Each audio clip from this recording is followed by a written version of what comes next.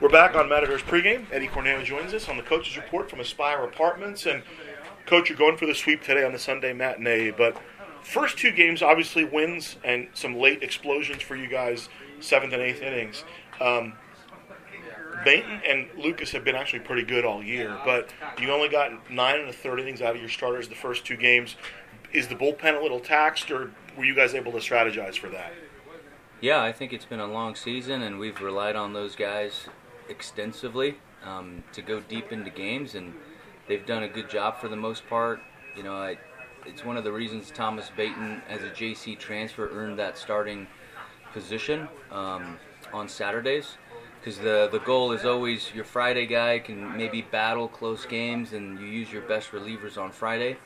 Your hope is that your Saturday guy can give you length, so you don't eat up as much bullpen, and those same relievers you use on Friday, you can back them up on Sunday when they're a little fresher. So he's done a great job. You know, he's going through it for the first time. His velocity was a little down, so we'll see how he recovers this week. All right, and then, you know, on the positive side, Joey Kramer the last two games has given you a huge boost, and you know, came in out of JC last year. I know it was a little bit emotional at the end of the year for him last year, and in and out of the lineup. I know you're trying to get him as at bats, you're trying to juggle a few people out there, but you pushed the button on Friday, and then you rewarded him with a start yesterday, and he's paid immediate dividends. It's not necessarily that I'm trying to give guys an opportunity. I'm really not. I tell them that they need to earn it.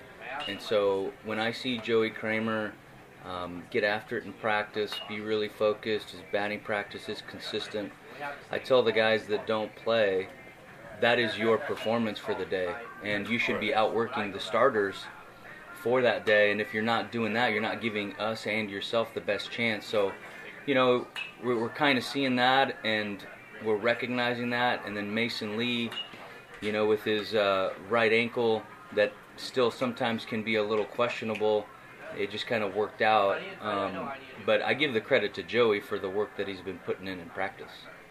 You brought up Mason Lee. For one swing at least, the ankle looked pretty good. Big clutch hit. But he does that, Coach. You know, he maybe hits 250, but his 1 for 4 tends to be in a big spot. Yeah, he's consistently 1 for 4, it seems.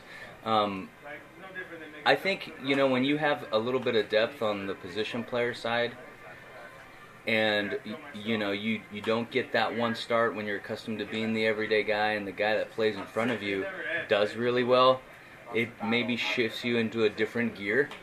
And maybe that's what happened to Mason, I don't know. But, you know, my goal is to make it competitive at every position.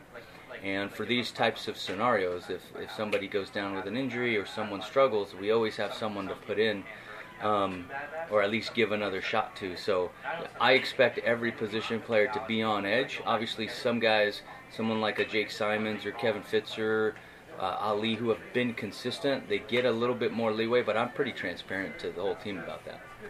When we talked before the season, you really talked about the depth. You think, hey, we're pretty deep this year. And what was impressed me about how you handle is you're not afraid to go to anybody. You know, you'll go up and down that 27 you have to turn into the umpire before the game.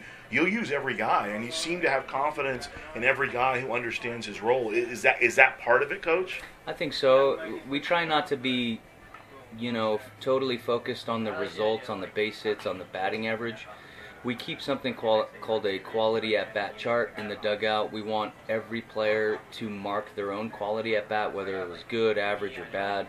And I actually keep those, and I work off of that. I don't work off of batting average. Of course, if someone's hot, like Joey Kramer hits 2 home runs, I can't be an idiot. Right. But the quality at-bats are what we really care about. And so I attribute to the come from behind of victories, the consistency to just putting quality at bats together, just so, you know, we don't go up there trying to get base hits. We're just trying to hit the ball hard. John Lockerman gets a start today for you guys. What was the thought process went into rewarding him with that start? Well, we're still trying to figure out Sunday, and you know, it's hard to rely on Thomas Baton and Lucas Braun to give us good quality starts every weekend.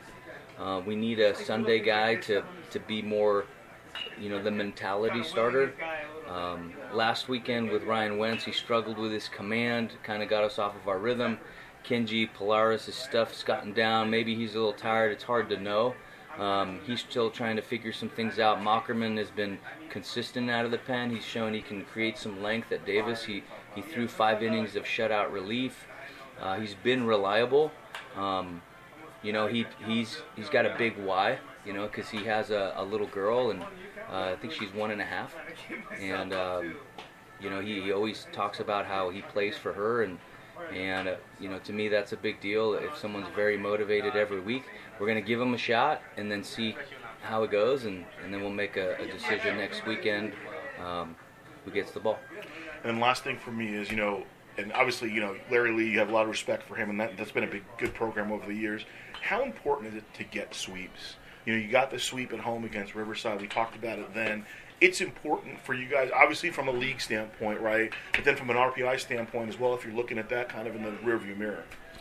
Yeah, I think, it's a tall task, I think, in any conference, especially in the Big West, to expect sweeps. I think, every team has a chance to beat you. Even UC Riverside won their first series this weekend against Davis. I just don't think you can take anything for granted. It's a grinder type of a conference. We need to be able to be consistent. That's where the depth comes in, where if someone struggles, you have someone right behind picking them up.